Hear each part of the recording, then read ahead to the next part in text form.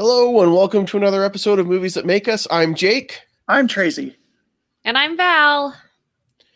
And yes, after weeks, we are finally back together doing this again instead of all the other crazy stuff we've been doing over the last few weeks. So we are finally back, and we're going live today on YouTube and Facebook. So hopefully you're tuning in so you can ask us questions and join in the conversation as we talk about our movie tonight. But how's everybody doing? Good. Missed you guys. I mean, Utah Remote Con was fun. It was a blast. Even I'm not a big Fast and Furious fan, but that panel was great. the shark episode was a lot of fun. Blake Castleman's Peggy with Captain America panel was great. There was some really, really good stuff. Yeah, it was a lot of fun. I think it was a lot of fun to be involved with that and see it come together. I think my favorite part about the Fast and the Furious panel was that Craig also was not a big fan of the franchise and somehow was stuck on that panel, but he had fun with it. And I think it was good to have somebody on there that isn't a big fan, so, but it was fun. Yeah. It was entertaining. And I think we did some good $2,890 raised for the American Cancer Society, which is great. And we're excited to get started and do it again in March, but now we're going to talk about movies again for a little while. Yay! It's not bad. This is a good one too. Yep. Today we are talking. I think so. Like, I've posted it on some of my social media that we're talking about it tonight, and I've gotten quite a few people that don't necessarily normally respond to my posts on Facebook that have added GIFs and things like that because they're excited. So, but we're talking about School of Rock, which I keep thinking is a relatively recent movie, but 17 years old. You're in denial. Oh, I think so. Yeah. I remember when that came out. That was after I was out of high school. I was a grown up. That's got to be pretty recent. 5 years old. No. I saw an American Doll classic of the 80s today, and I wept a little. Yeah. I mean, the 80s was like 30 to 40 years ago, depending on which year, and it just doesn't seem that long ago. It's really weird to think about because when I was in school in the 90s, and that's in middle school when you do U.S. history, and then in high school you do it again, and the 60s I remember was a big decade that we talked about, and that was as long ago for me now as the 60s was from when I was taking the class. Like, that was 30 years ago, and now that's it's just crazy to me. Almost 30 years, but I'm with you. When I was doing a little research on this, it was like, how is this 17 years old? I don't know. But it is, and I think it ages relatively well. I think it still holds up. The humor is still really great. I think a lot of that has to do with the child actors that are in it, as well as Jack Black, who is perfect for this role. I don't know if it was written for him. It was. If it wasn't, it shouldn't have been, was it? It was. Mike, because he was perfect. Mike White, who wrote the script, he used to work on Freaks and Geeks, I think. He did Chuck and Buck. He hasn't done a ton, but he was friends with Jack Black, and they actually started a production company together called Black and White. Mike White, Jack Black. But that fell apart. But he wrote the script, even though he is not a fan of hard rock music, but wrote it so that Jack Black could portray his love of it. Yeah. So he definitely does. Written for him. Yeah. And he definitely does through the movie. Like, you can tell that his love and passion for what he's talking about as far as the music goes is definitely genuine. But just the way Jack Black is as a performer, I mean, his facial expressions, his actions, his body movements, like, all of it just works really, really well in this film. He can kick a lot higher than you'd think he could. Yeah. in those pants. In those pants. Those are pretty tight pants. They weren't his stretchy pants. They were just tight pants. Yeah, not his stretchy pants.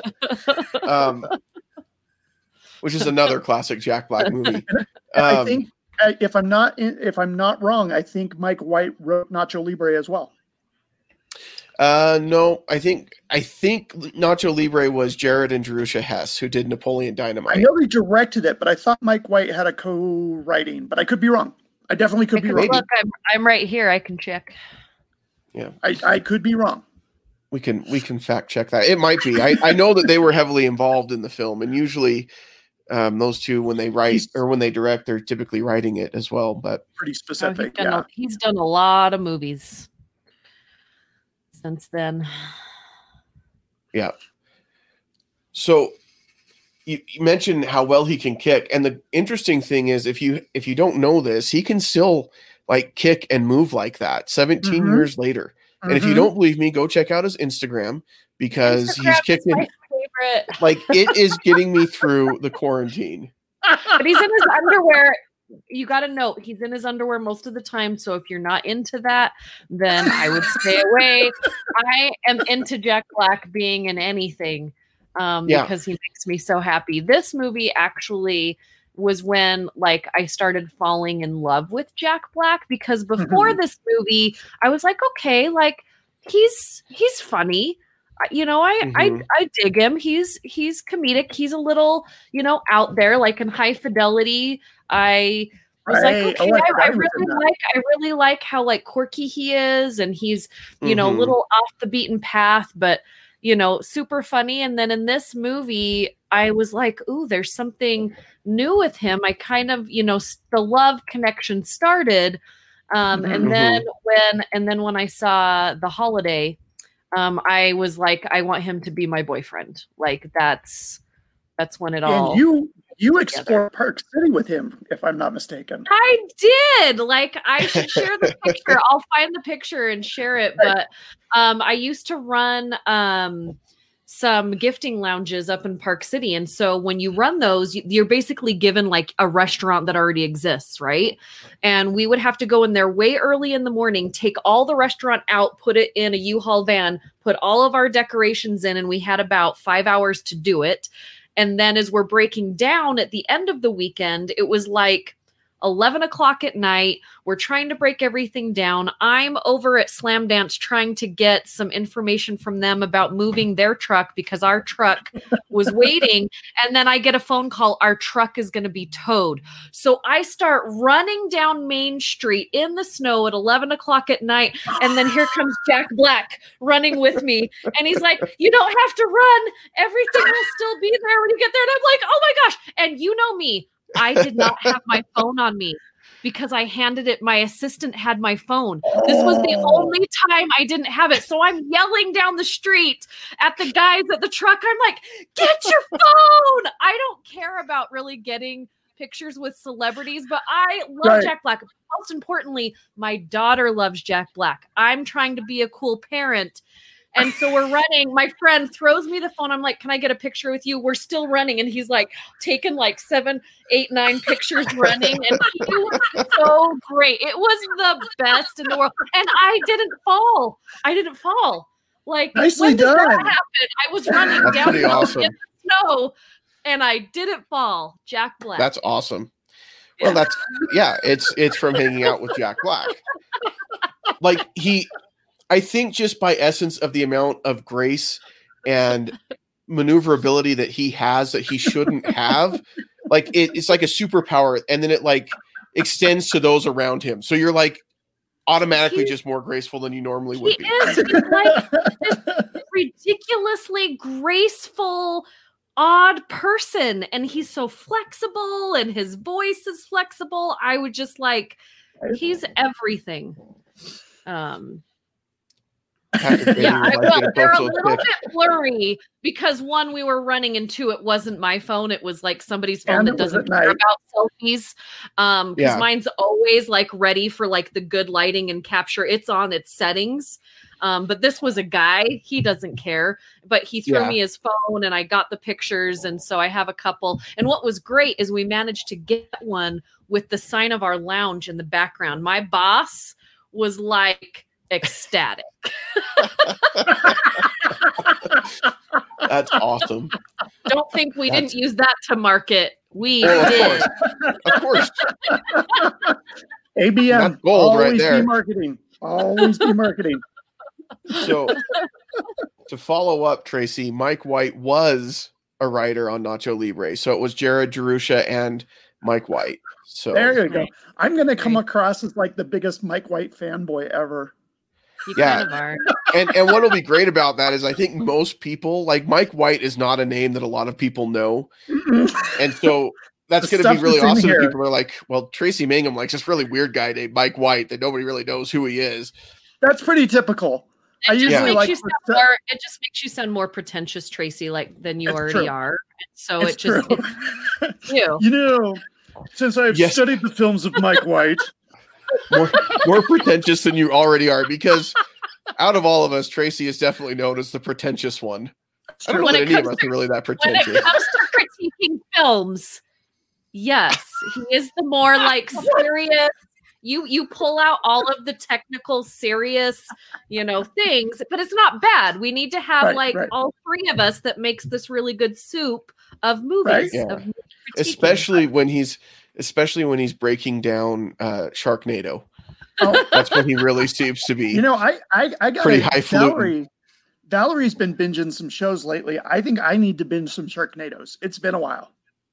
Yeah. Yeah. I like to think we're not a super that logic checks out. Base. How's that for pretentious? Pretty good. And I'm going to pretend I know what it means, and then we're going to move on. It's a fancy word for soup. Yeah. So Patrick also said that he watched School of Rock today. I'm sure it's because he was just so excited and looking forward to our show. I'm going to assume that's what it was.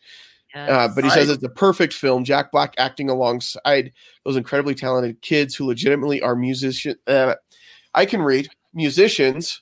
It's one of his best. That was the amazing thing with this. I think a lot of times when you make a movie like this, you're going to get kid actors that have the look that you want, that maybe can read the lines the way you want, but you're not really concerned about the music being able to play the musical instruments. And so you'll put that in post or whatever, fix it, make it look all right, or not make it look all right and hope most people don't notice. But or do a lot of wide shots. Yeah. Well, I mean, it wasn't a mistake though, because at the time that this movie came out, pretty much every single TV show that was a hit with kids and tweens, which are who the parents are going to take to see this movie, were all music based on Nickelodeon and Disney Channel, all of them. And so all of these kids, were brought in. But I mean, it was a great movie, but at the same time, it was brilliant because at the time you had, Victoria on Nickelodeon, you had, all of the different Disney Channel, Shake It Up, all those things that were going on. And so then you have School of Rock, which is, I think, notches up from these shows, but it had faces that you liked from these other TV shows. Like Sammy and I are huge Drake and Josh fans, and the girl that is the snobby girl on this movie is the sister from Drake and Josh, and then she broke off and got her own show. Yeah, she broke off and got her own show on Nickelodeon. And so, there was familiar faces that your kids knew. And then there was familiar faces that we knew. Because I mean, anytime you're going to have Joan Cusack in a movie, I'm going to watch it. Gosh. I don't care what it is. And she was brilliant in this show. She's amazing in this show. Can I tell you a really cool Joan Cusack story? Okay, so but just one. I don't have any cool stories to share, guys. This makes me look bad, but go ahead. Yes. It won't top meeting Jack Black at Sundance, but she and John both came to FanX one year. And while I'm waiting in line to get an autograph, Joan is talking to this guy, and he says to her, I want to thank you for the Toy Story series. And he said, I work with children that are adopted and trying to help them fit in with their families. He's a counselor. And he goes, so this movie helps those kids realize that they can go to another family and still be okay and be part of that family. And she was like, can I take a picture of you? And he goes, a picture with me? And she goes, no, a picture of you, because I want to remember this conversation. And she came around the table and gave the guy a hug. And I was just like, oh my gosh, I love this lady. Yeah. She's, from everything that I've heard, she's very sweet and very genuine. But she's also incredibly talented. There's just something about being able to play these roles the way that she does, that, you know, she's not always going to be the main character in the movie. She's oftentimes more of a side character, but she does it and she delivers the lines perfectly. Comedic timing is on point. Like, it's just really good. The other teachers think I'm a... No. There's really no coffee here? Yes, here? they do. There's no coffee here. Oh, she's got some great one-liners in that movie. She really does. And her chemistry with Jack Black in the movie is really great as well. Mm-hmm. And he just plays off of her so well. I mean, that scene when she's getting tipsy as they go to lunch and everything. I mean, it's just great. It's just great. Well, and that could have slipped over and been a little bit overbearing or too much. And she just straddles that line just beautifully, because you really do feel for the lady, you know, and you can see how why Dewey starts to fall for her. Yeah. Yes. Or But Ned. I can't remember. Dewey, Ned. No, it was. Oh, Dewey. it is. Yeah. But he's going by Ned at that point. Mr. Ned S. Schneebly. Ned Schneebly. I have to say, doesn't know how to spell Schneebly. Ned Schneebly is like my favorite name. Like, I think I want to name one of my birds on my arm Ned Schneebly, because it's like so perfect. Schneebly. Ned Schneebly. Like, who came up with that? Was that somebody's uncle, like some writer's uncle or a producer's uncle's like name? Because that is the best name ever. I feel like what happened is they were auditioning actors. This actor came in and they're like, we don't have a name for this character yet, but could you just read as this really nerdy kind of uptight teacher? And so he started reading. They're like, and the name just came, Ned Schneebly. That is his name. Like, he's just like, he embodies that name so much. Quick, I don't update the screenplay. Yeah. We don't know how to spell it either. Just have him write Mr. S. It's fine. That's my favorite one when he's writing it. Mr. S. And the squiggly lines. Call me Mr. S. I love it when he first gets there, though. And he's like, you know, I think I'm going to have to cut out early. And I just love, like, all of the, I got some things to do. It's like, you can't cut out early. Like, this is school. You're the teacher. But I just love all of his body language in this movie. I mean, in general, but this movie, it's really good. Yeah.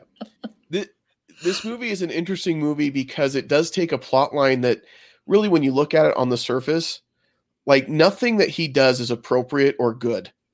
Like, really, like showing up, pretending to be someone else, taking over a class, taking them to be in a rock concert. Like, it just goes from bad to worst.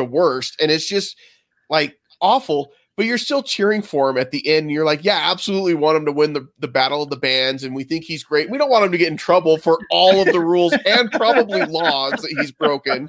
Kidnapping, lying, fraud. Like, yeah. And then it just compounds itself because that all involves minors, which makes it like even worse. Yeah. And there's a moment in the film where they kind of put you in there, like when you realize how bad it is that, like, what he's been doing when he's doing the parent teacher conference. And like, he's like, look, and he makes the line about touching the kids, and he's pretty sure they've touched they've touched me. I'm pretty sure I've touched them. Like, and it's just like, this is really an awful situation. If I'm a parent in this situation, I'm ticked at this guy. I don't care how cool he is. But like, when you're watching the movie, you're like, no, he's the good guy. He's fine. It's totally fine. And he is. He's Mr. It's a weird S. thing. He's Mr. S. Mr. S, it's totally fine. But it's amazing when a storyteller can do that and take a situation that is totally inappropriate, and then you're just laughing by the end of it. And you're like, yeah, no, this is fine. Yeah. Do you have a favorite scene in the movie? Oh, man. The one that it busts me up every single time is when he sings the immigrant song in the van. That wah, wah, wah, yes, wah, you know, his facial expressions just kill me every single time. That was my first introduction to the immigrant song, by the way. I was like, that's a cool song. What is that? Yeah. I wasn't a big And then you got to go check it fan. out. And then you're going right down the Led Zeppelin rabbit hole with that Yeah. one. So Yeah. which is not a bad rabbit hole to go down. If you haven't, if you've never gotten the Lead out, it's time to do it. So I like the scene where he decides to start incorporating music and in the math lesson, and he's going through, and he's like, 42 divided by 6 is, and she's like, 7. He's like, no, it's 9 or whatever. Yeah. It's like, 8. No, it's 8. 7. I was testing you. Yeah. You passed. It's just awesome. It's like, it's totally, I don't know why. One of the funniest things to me is when somebody says, oh yeah, you know this song, go ahead and sing it. And they like make it up on the spot, and you can tell it's a totally made up song, and it can just get ridiculous and funny. And he just does that perfectly in that scene with the math. I feel like Jack Black's whole life is a made up song. Like, I feel like absolutely. He's kind of like in the Robin Williams category of let's give him an idea of what we want here, and then let's let him do his thing. But at that time, people weren't like they didn't know that it was all this doodly-doo, you know, like the stuff that we liked about him. It was pretty new, so it was awesome that they let him be himself. You know, in this movie. Probably my favorite part is when he's got all the kids up against the chalkboard and he's giving them their duties, but also giving them their nicknames at the same time. Yes. Because like these are kids that are not cool. And I went to private school. I went to private school for a little while, and you're not cool. Like, and so if you're in this class and you're most excited about extra credit, you're not a cool kid. Mm-hmm. But they're all going to be in this rock band. They're not sure what's going on. And he's giving them what their jobs are, but he gives them these nicknames. And when you're that age and you're an uncool kid, like, I want a nickname from Jack Black. And he's just like, you know, coming off, you know, and they were cool. Mm-hmm. Like, I just thought that was such a really cool part, like, to do with these kids. I just thought it was super fun.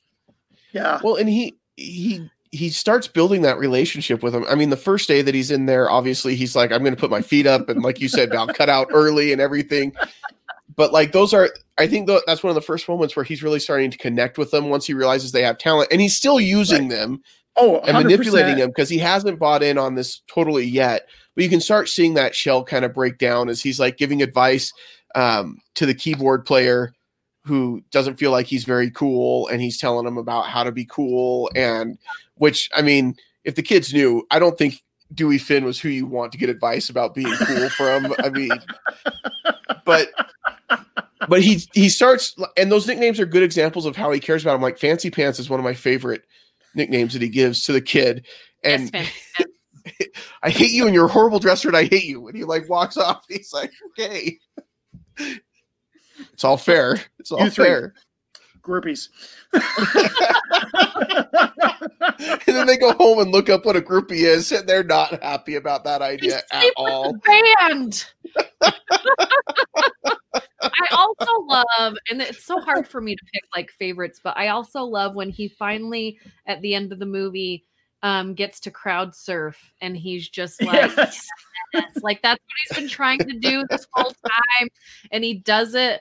But I gotta say, like, Sarah Silverman, I love her. She's usually not this cranky, and I'm using a nice word for Jake's sake in a movie, because she's actually really fun. Like, she's a really like fun-loving. She does have her passionate moments, and she has things. If you follow her on Twitter, it's just constantly like, you know, she's telling you what she thinks. But in this movie, like, she is that girlfriend that is awful. And she's so good at it. And that when she comes in and she's like, what's going on? And then he's like, nothing. And he's like, I've got a hot date. That's what's going on. And then he leaves and she's like, I know how to break my boyfriend. Like, the look on her face, she didn't have to say anything. She's like,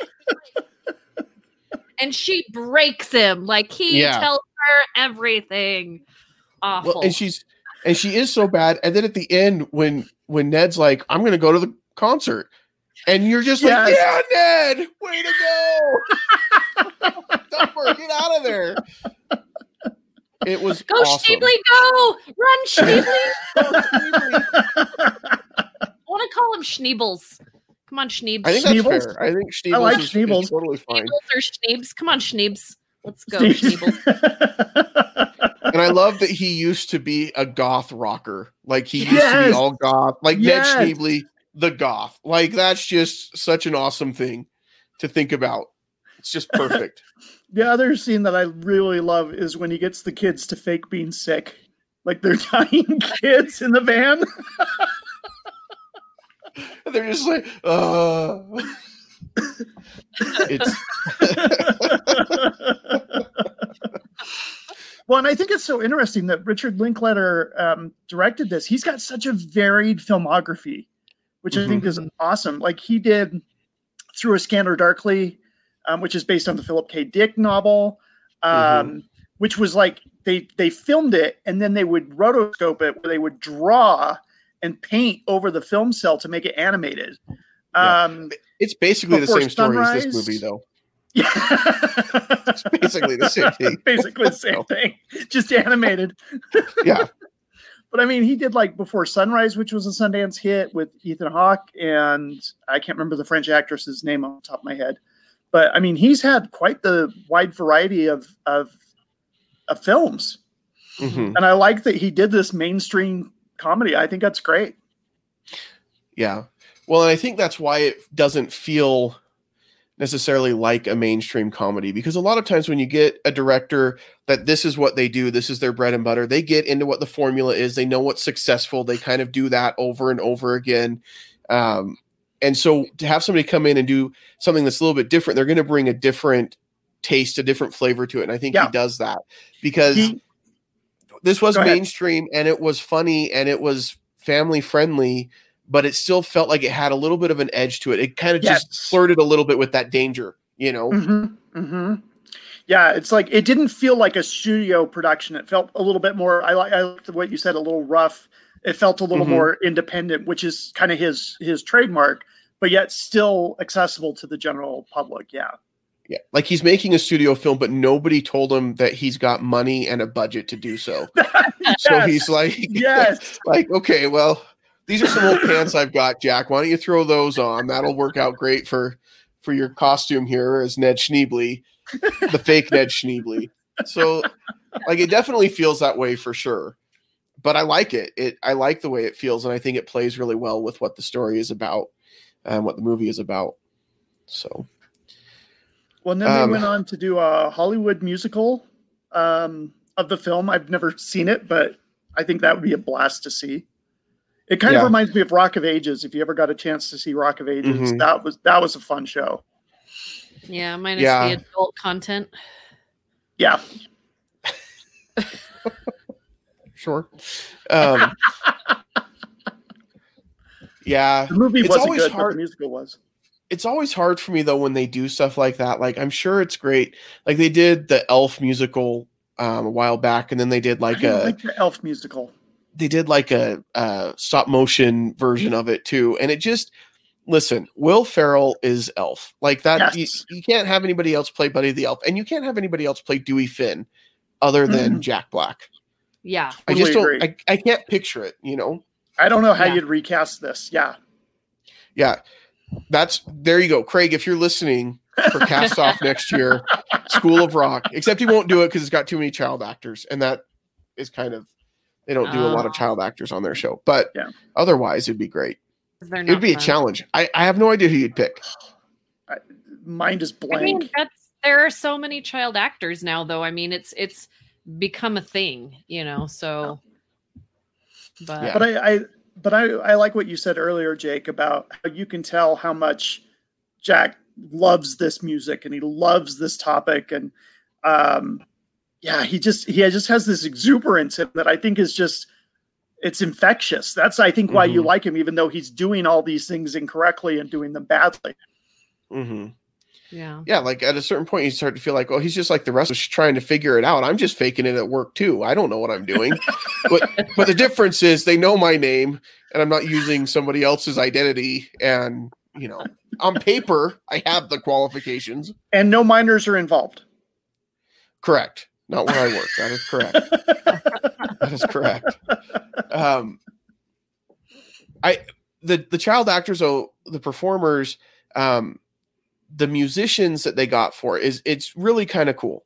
And because they didn't just base it off of looks. They didn't just base it off of, oh, this is the kid that looks like what we want. Let's go out and find somebody who plays the drums that can also act. Let's go out and find somebody who can play the bass who can also act. And I feel like that's how they built this cast.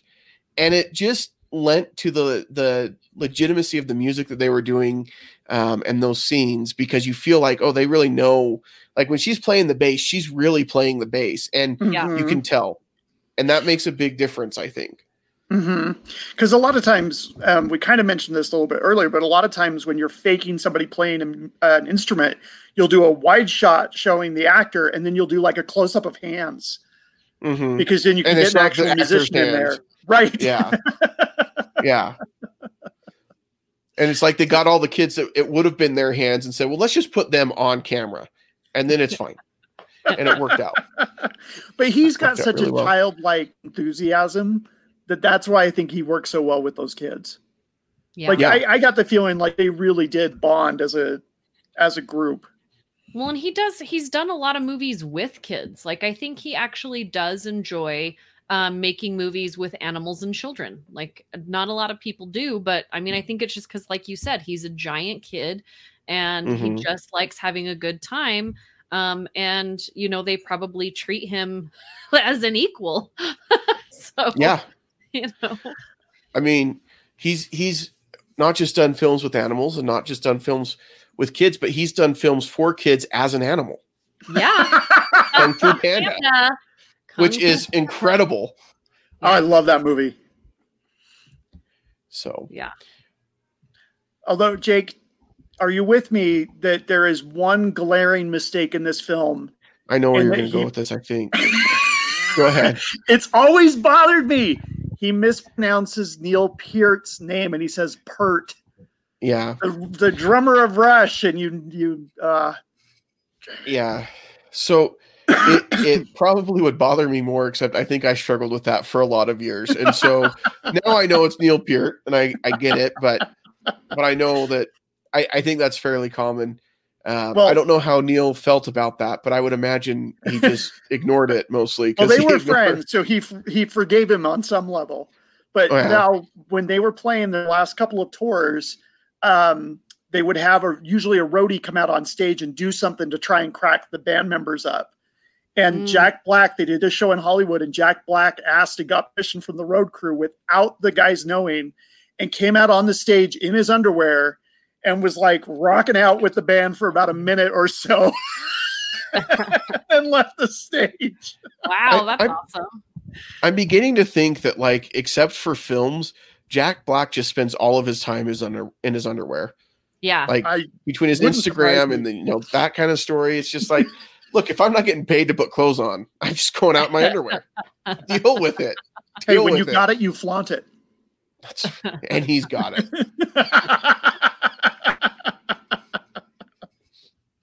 But I didn't realize all those kids were in Nickelodeon shows. I thought they were just not all of them. I didn't. Not all of them. Well, a lot of them. That's cool. It's Nickelodeon or Disney.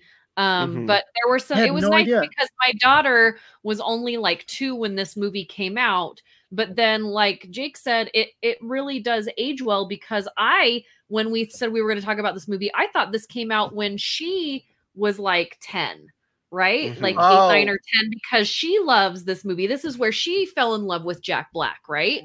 And then when I looked at it, I'm like, oh, this came out when she was 2, but I introduced it to her when, 5, 6, 7-ish. And then we've always just watched it, and she loved it, and so I didn't realize that it was that old and that I'm that old.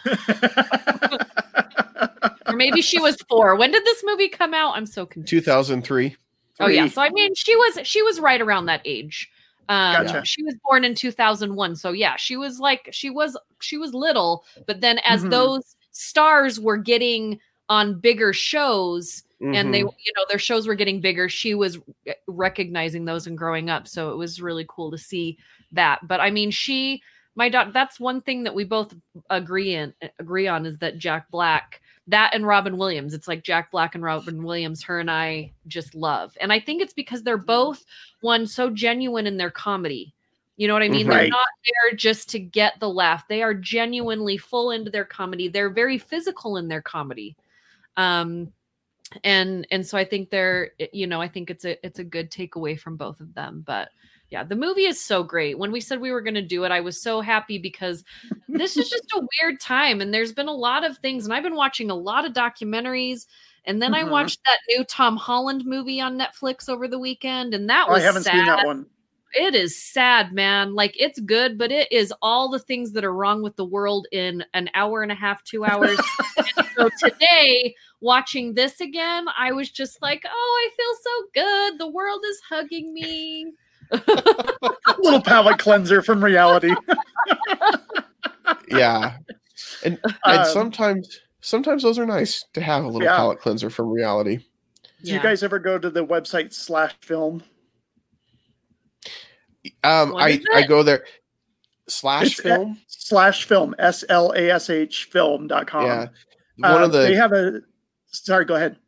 Oh, I was just gonna say I follow one of the writers there, Peter. He's got a YouTube channel called Ordinary Adventures, which is fantastic. One of the best Disneyland-ish YouTube channels out there. And I just love watching him and his partner Kitra. And anyway, so yes, I'm familiar with Peter and /film. And so they have an article that comes out like once a week, and it's called the Quarantine Stream. And they just pick different movies that would be good to watch during quarantine. And this is how this fits in that realm for me. I'm with you. It was such a refreshing, because the news can be so hard, and they get online and people are so angry, and we're all stuck in homes and cases are going through the roof, and it's just so to be able to have an hour and a half of just silly, I loved it. Yeah, so great. Let's see. I'm going to the Quarantine Stream page on /film right now. Sometimes it's like horror and some other stuff, but they like recommend stuff to binge or to watch. There's some fun stuff.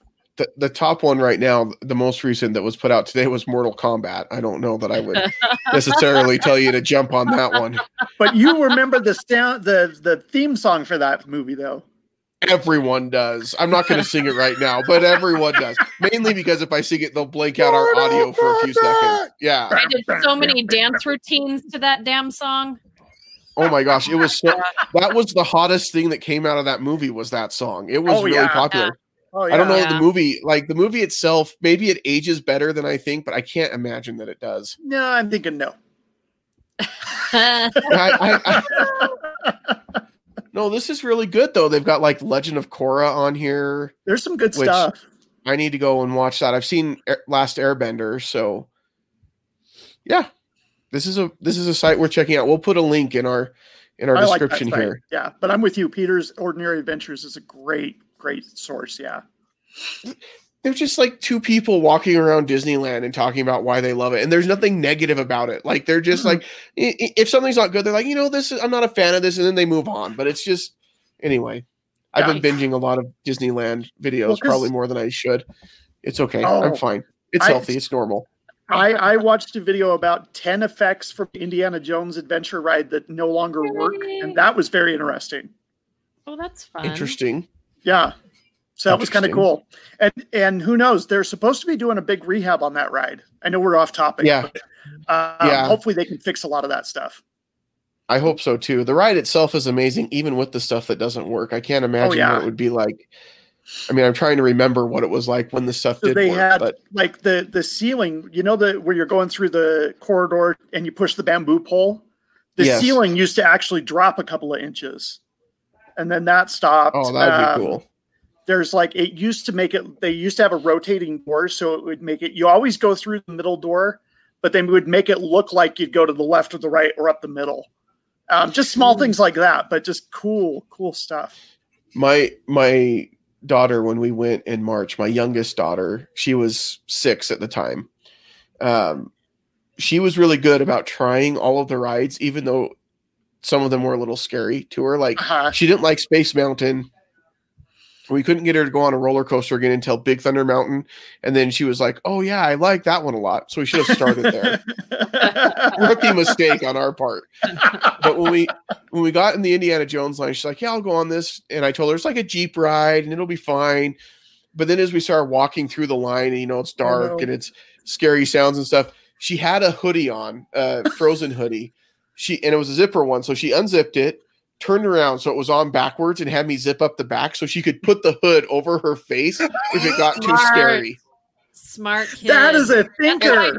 In scary movies, I always wear a hoodie so that I can pull the hood over, and my boyfriend and friends who go with me to scary movies laugh at me. She is a smart kid. Smart kid. Well, and it was perfect. I don't think she knew this. And then we got in the room where they're like, don't look in Mara's eyes or whatever. And she's like, Dad, I won't look at her eyes because I'll just cover my face. I'm like, oh, perfect. Smart. Perfect. Smart. Someone still will.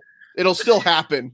Because every time I've been on the ride, somebody does. Somebody in the car, but it wasn't your daughter. It was not. No, it wasn't her because her face was covered, I think, most of the time. So, but she went on the ride. That's the important thing. So that's a good deal. That's a good deal. So back to the movie that we're talking about. Sorry. No, that's fine. Squirrel. It's fine. This movie has some good messages to it, even though, like I said, the actions are questionable. But the whole idea of, I think a lot of us feel like there's all these expectations of what we're supposed to do, what it means to be grown up, what it means to be contributing to society, what it means to whatever, there's all of these different expectations that we feel like we have. And then there's people like Dewey Finn that just are living their own life and not worried about everybody's expectations. And I think there's something very positive about being able to understand that there's not one way to the finish line, and you can find your own way to get there. As the kids realize and the parents realize, oh, they've got this musical talent. And does it really matter whether they're developing that to do classical music or if they're developing that to do rock and roll music? They're still learning music and they're still developing that talent. Or right. Ned Schneebly, who realizes he doesn't have to settle for the girl that he's with because, she makes him better because she, keeps him on the right. He can figure out his own way to get there. And I think there's something beautiful about that, because I think that too many, I know I do it to myself. Like, okay, these are the expectations. This is what I'm supposed to be at this age. Right. But I really like this other stuff over here, and realizing that you don't have to be what everybody expects you to be. Right. And I think in reality, a lot of those expectations are in our head. Like, I think society puts it out there, but end of the day, you can find a tribe or a group that doesn't require you to meet those expectations. You can still be successful without meeting those expectations. Yeah, absolutely. Or is that too deep? Maybe I thought too much about it. And I totally agree with you. And I think that that's at the heart of the movie. And I think that's what gives it some of that lasting appeal. It does have a message. It does have some humanity to it. And it's true. I mean, we often say, we I don't know. I often joke and say that I'll grow older, but I won't grow up. I still have like collectible figurines. I still watch Sharknado to have a laugh. I can be serious and be an adult, but I can also relax and have fun and be a kid at times too. Yeah. And I think it's also a good message that you're not always going to follow the path that you thought, and it might be better. Like he was just like really wanting to go down this one path. And so were a lot of these kids. Like their parents were kind of, nudging them to be this certain kind of kid. And he was trying to go down this certain path. And it was totally by accident. You make one choice that can change the rest of your life, and that's the same as a lot of us. And it was, as long as you don't, you should have a little fear of getting arrested. I would say that. Yeah. Other than that, I would say like take all the chances that you can in your life. And he did. I felt like he took the chances. He was living the dream. He was really fighting for what he wanted, but he wasn't getting there. But then he found out that, this other thing, like actually teaching other people music, teaching kids music, sharing, the passion that he has is actually, better than what he could have been doing. And I just think that's great. Yeah. I mean, yeah, not all of us are going to hit that. Like he wanted to be this big rock star. Well, most people aren't going to be that big rock star, but that doesn't mean, like you said, it doesn't mean he's got to give up what he loves. Right. And finding a way to teach that to the kids and everything. Once he discovered illegally that he can teach, like, it was good. It was good. But even like the principal, like Joan Cusack's character, like she thought she had to be a certain way as the principal. And then she found out she doesn't have to be that way. But that was what she thought the expectations were. Yeah, exactly. Yeah. This is your only life, and there's no dress rehearsal. So hit that stage and go and enjoy. Yeah. And if you fall, it's all right. Just get up and keep going. The show must go on. Absolutely. Ouch. Ouchie. All right. Well, what are we going to grade this film? Val, you want to go first? I give it an A-. There were, like, if I'm going to be super nitpicky, there were some parts that I thought, like, okay, come on. But few and far between. All in all, I thought it was so much fun. I will watch this movie. I do watch this movie over and over, but you know, there were just like a few little parts that I was like, okay, like, let's go, you know, but other than that, I love it. So what about you, Tracy? So this movie came out when I was actually teaching film, so I really related to it on that level. Oh, awesome. Because I never thought of myself as being a teacher, and then one day out of the blue, I got a phone call from the dean of the college, and he's like, "Hey, I've got your resume here." And I'm like, "How do you have my resume?" He's like, "Well, come on in and let's talk." And I'm like, "Okay." And it turned into a 10-year gig. It was just absolutely awesome. And that whole time, he was really trying to reach your roommate. But I did feel like a phony. I'm not a teacher. I'm just up here trying to, talk film. And this film has humor. It's got heart. It's just a lot of fun. It was just a wonderful breath of fresh air to revisit it. I'm going to go an A-2. Really, really, really close to being an A. But yeah, I'll probably go A-. This film for me is probably an A because it is one of the few films out there that has officially passed a test that almost no other film has passed for me. And that test is the dentist that I go to, when I go there to get like work done, they have you pick out a movie and they've got this whole wall of movies to choose from. Oh, and cool. I was getting a cavity filled and I hate going to the dentist. It's like the worst thing in the world. It obviously isn't, but I don't like going. I don't enjoy it. For me, it's miserable. And I picked this movie and I watched it. And even though I was working on my teeth and even though it hurt, it was still an enjoyable experience because of this movie. So for that reason, it passes the dental work test. It gets an A. Nice. This is the best grading system I have ever heard of. So, but it is one of those movies. If it's on, I will stop and watch it. I don't care. Like middle of the movie, beginning, doesn't matter. I will sit and watch it to the end if it's on. So I love it. It's a great movie. Jack Black is amazing. We should probably do some more Jack Black films because he's got a few of them out there that are pretty good. Yes, please. So I have two, like, before we leave, I have two really weird, like, movie news stories that I'm going to be researching tonight that I thought I would bring up. Tom Cruise could be playing Iron Man in the Doctor Strange movie. Again, I'm going to read up on it, and but there's 4 articles. I don't know if that's a thing, but that's weird. So I hope that's not a thing. The other thing that's really weird is Passion of the Christ 2 is being made.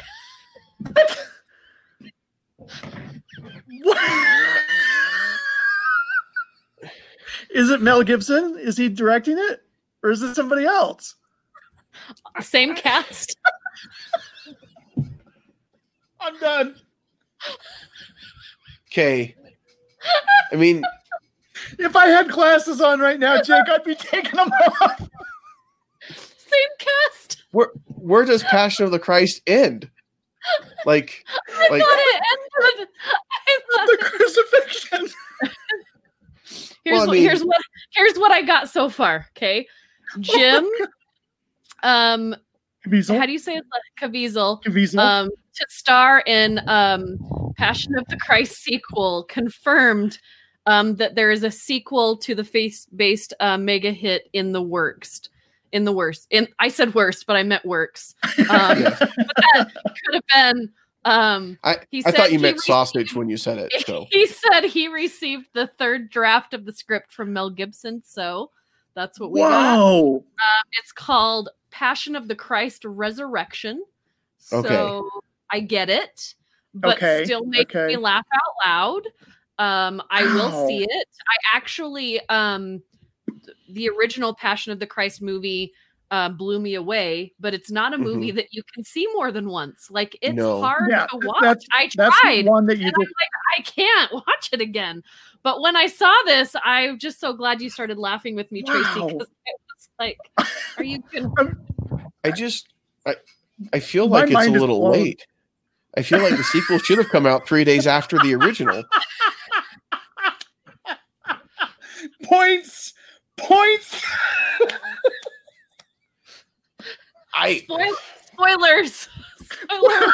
Spoiler alert. Yeah, spoilers. He comes back. I'm pretty sure that with the Bible, the year, like the statute of spoilers has passed. Like, at this point, if you haven't read the Bible or at least know the content, you're probably not interested. So you're not going to go see the movie. I'm sorry that I took us way off, but I had to tell you guys about. I have not laughed this hard in a long time.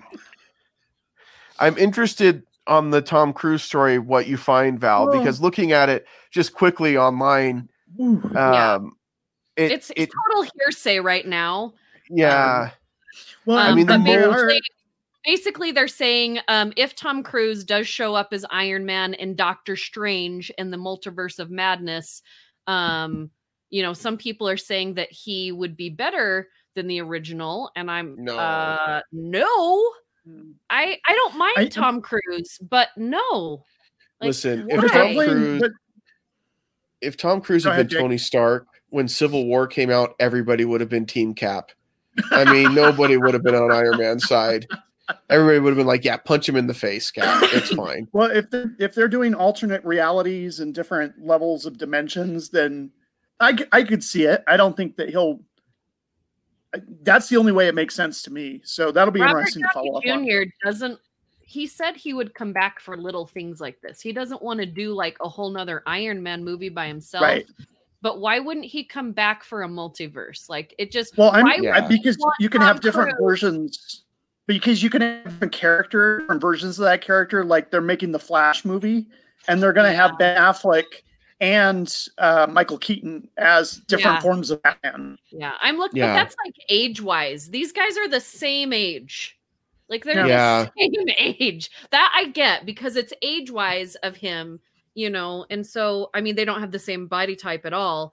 But I actually am looking forward to that. I don't know if there's any truth to it, which I don't think there are. The three sites. Yeah, looking at the sites that it's that it's on, it's really just. Are any of them got this covered? I don't want to say the name, but one of them that I saw was. Oh, I see. I just skim past that one. I don't even go to that one. I don't like to say the name because then people will go, well, what is that site? And then I don't want them to get any traffic because it's just garbage. Yeah, it's a terrible site. Yeah.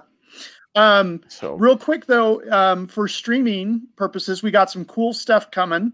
Right now on Disney Plus, there is a whole series of shows about Animal Kingdom and the work that they do there with the animals. And then we've got Mandalorian coming out next month, season 2, and they just dropped the trailer for WandaVision. Yes. Yeah. So I posted it. I think good stuff. Did I not? You did. Yeah. Okay. And it's going to be interesting because those are two of my least favorite characters, but I'll watch it because I mean, it's Marvel, so I'll check it out.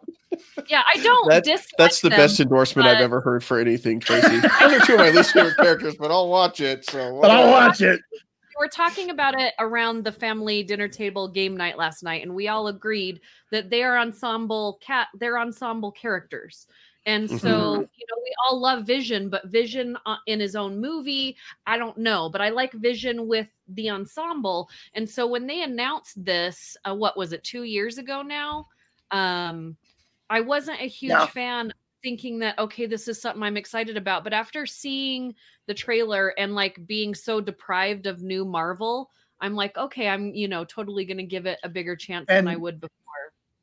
And word is that it ties directly into the Doctor Strange movie, the second one. Which I'm very excited about. I love Doctor Strange, and I'm very excited about the direction they're taking with that.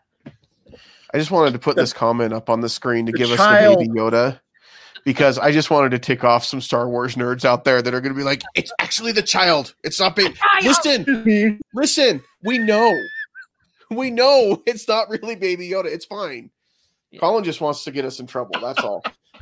Isn't that in his job description? He's a troublemaker. He stirs the pot. It is. Stir the pot. I was going to say, stir the pot. It's absolutely required. Stir your pot farmer. That's right. Save that as long as it's not Colin Pot Farmer, I guess. In some states, that is legal, though. Yeah, I'm not going to judge. He comes from one of those states, I think, so it's fine. All right. That's got to be all the time we have. Next week we're going to talk Passion of the Christ 2. That's not out yet. I mean, it's okay. We know what happens. We know what happened. I think it's spoiled for everybody. We can guess the plot.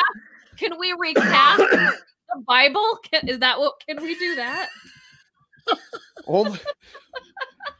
Only if we can include Jack Black in there somewhere. Jack Black could be Noah. Or Moses. He should totally be Moses. I could see him as Moses for sure. Around in he's in his long pajama jacket thing. He's like, come on, hey, Pharaoh, can we let my people go? I've got some dooley-doos to do and things to get done, and it'd be awesome. I feel bad for the people that are listening to this instead of watching this, because Val's Jack Black movements are on point. She has those moves down. Everyone should definitely listen to this because we love our listeners, but you should also watch this on YouTube and subscribe and like and click the bell so you get the notifications when we go live and when we add new episodes. That's just right down below the video. Subscribe, like, that was a good segue. Yeah, that was a good segue, getting us right back on track. And if you have any feedback for this that you don't want to leave in the comments because you don't want everybody to see it came from you, that's fine. You can email that to us at what are we? Podcast at moviesthatmakeus.com. You're in charge of that, man. Something. I know. It's been like 3 weeks. You're off. Yeah. You're rusty. All right. You're big time now. We'll get back in the big time. Yeah. We'll get back in the swing of things somehow. In the meantime, we hope you guys have fun, and we won't see you at the movies. Are we flopping? Are we doing the shark flop? Is that what's happening? To the top if you want to rock it.